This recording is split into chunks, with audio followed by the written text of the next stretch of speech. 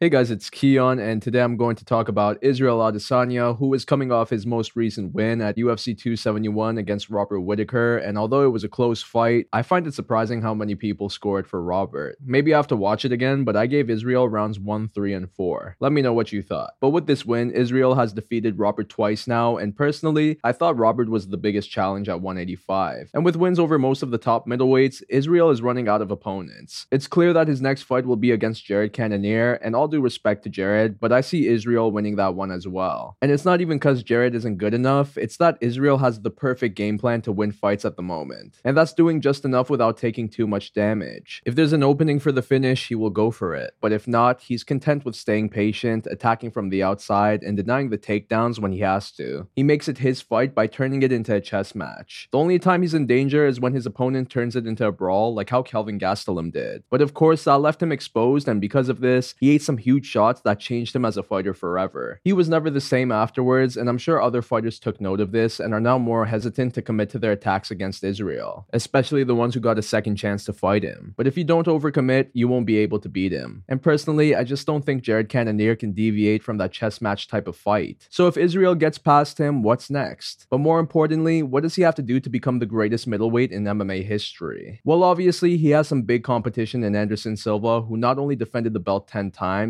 but he also went up to 205 and picked up wins in between those defenses. Now, I'm not saying Israel needs to find success at 205 as well, but I do think he needs to tie or surpass 10 title defenses. But even then, I fear that he still won't be as respected as Anderson. Because aside from his longevity as champion, Anderson was a human highlight reel. Before he fought Chael Sonnen, he was cruising past everyone and he did it in style. And even though Israel has had some highlight reel moments, he has also had performances that weren't the most dominant or entertaining. Now, I do have to point out that the middleweight division back in the day was not as good as it is today. So I can understand why Israel is taking the smarter and safer approach against his opponents who are more skilled. And that's why I put some of the blame on them, because it takes two to tango. But now that he has gotten past his toughest challenges, I think now he should focus more on the quality of his wins. Like I said, I think he has what it takes to not only defeat Jared Cannonier, but also make a statement. But if he plays it safe instead, then it would hurt his legacy. When it comes to matchups where he will be the clear favorite, he needs to make a statement by either finishing it in spectacular fashion or by putting on a striking clinic for 5 rounds. Because the chess match game plan can only take you so far in a division where the GOAT was always taking risks in order to put on a show. Israel even admitted that his performance in his last fight was a 7 out of 10. And that's fine considering how good Robert Whittaker is, but from this point on, he's really got to aim for those perfect scores. Now, if he beats Jared Cannonier, that'll make it 5 title defenses, but don't tell that to Israel because he considers his unification bout with Robert Whittaker as a title defense after winning the interim title against Kelvin Gastelum. But let me know what you think about that. Anyways, if Israel sees it as 6 title defenses after defeating Jared Cannonier, then that means he will need 5 more wins as champion at 185 to surpass Anderson Silva's record or to tie him. Once again, it depends how you view that interim belt win. And honestly, even tying for the record is huge due to the level of his competition. Plus, if he remains undefeated at 185 until he retires, then that would help his case big time. So who are the fighters that he should fight next? Well, it definitely depends on how everything plays out, but I personally see Sean Strickland getting a crack at the title very soon, and once again, I see Israel being a favorite in that fight. And then after that, we have a couple of fighters in the top 15 who I can see rise up in the rankings in the next year. But as of now, it's way too early to predict the outcome for these matchups. And who knows, maybe Paulo Costa and Darren Till can get back into title contention. And I also know that the UFC is going to do whatever they can to fast track Alex Pereira to a title fight. There's a lot of ifs and maybes, but regardless of the matchup, from this point on, Israel has to put on a statement against any of these guys. It's a long and unclear path, but if he does it and ties or surpasses Anderson Silva's title defense record, then he will definitely become the middleweight GOAT. But there is a path that he can take that doesn't require him to fight that much. And I know you're going to be mad at me for saying this, but it involves Khamzat Chimaev, who called out Israel by saying that he's easy money for him because he has 0 wrestling. I honestly feel crazy for mentioning Khamzat whenever it comes to high-profile matchups like this one, because I can't forget that he still has to fight Gilbert Burns. But that goes to show the amount of confidence that I have for this guy, especially at 185 where there aren't many high-level wrestlers. I mean, look at what he did to Jack Hermanson in their wrestling match. I feel like Khamzat is a guy that can take down Israel and hold him there. But maybe he can't, and Israel could possibly be the guy to prove that. I say he takes this fight with Khamzat if he gets past Jared Cannonier and Sean Strickland, and maybe also Alex Pereira. So to top it all off with a win against Khamzat would be huge, especially if he's still undefeated by the time the fight happens, because whoever is the first to beat him will be huge for their careers. And honestly, if I were Israel or Kamaru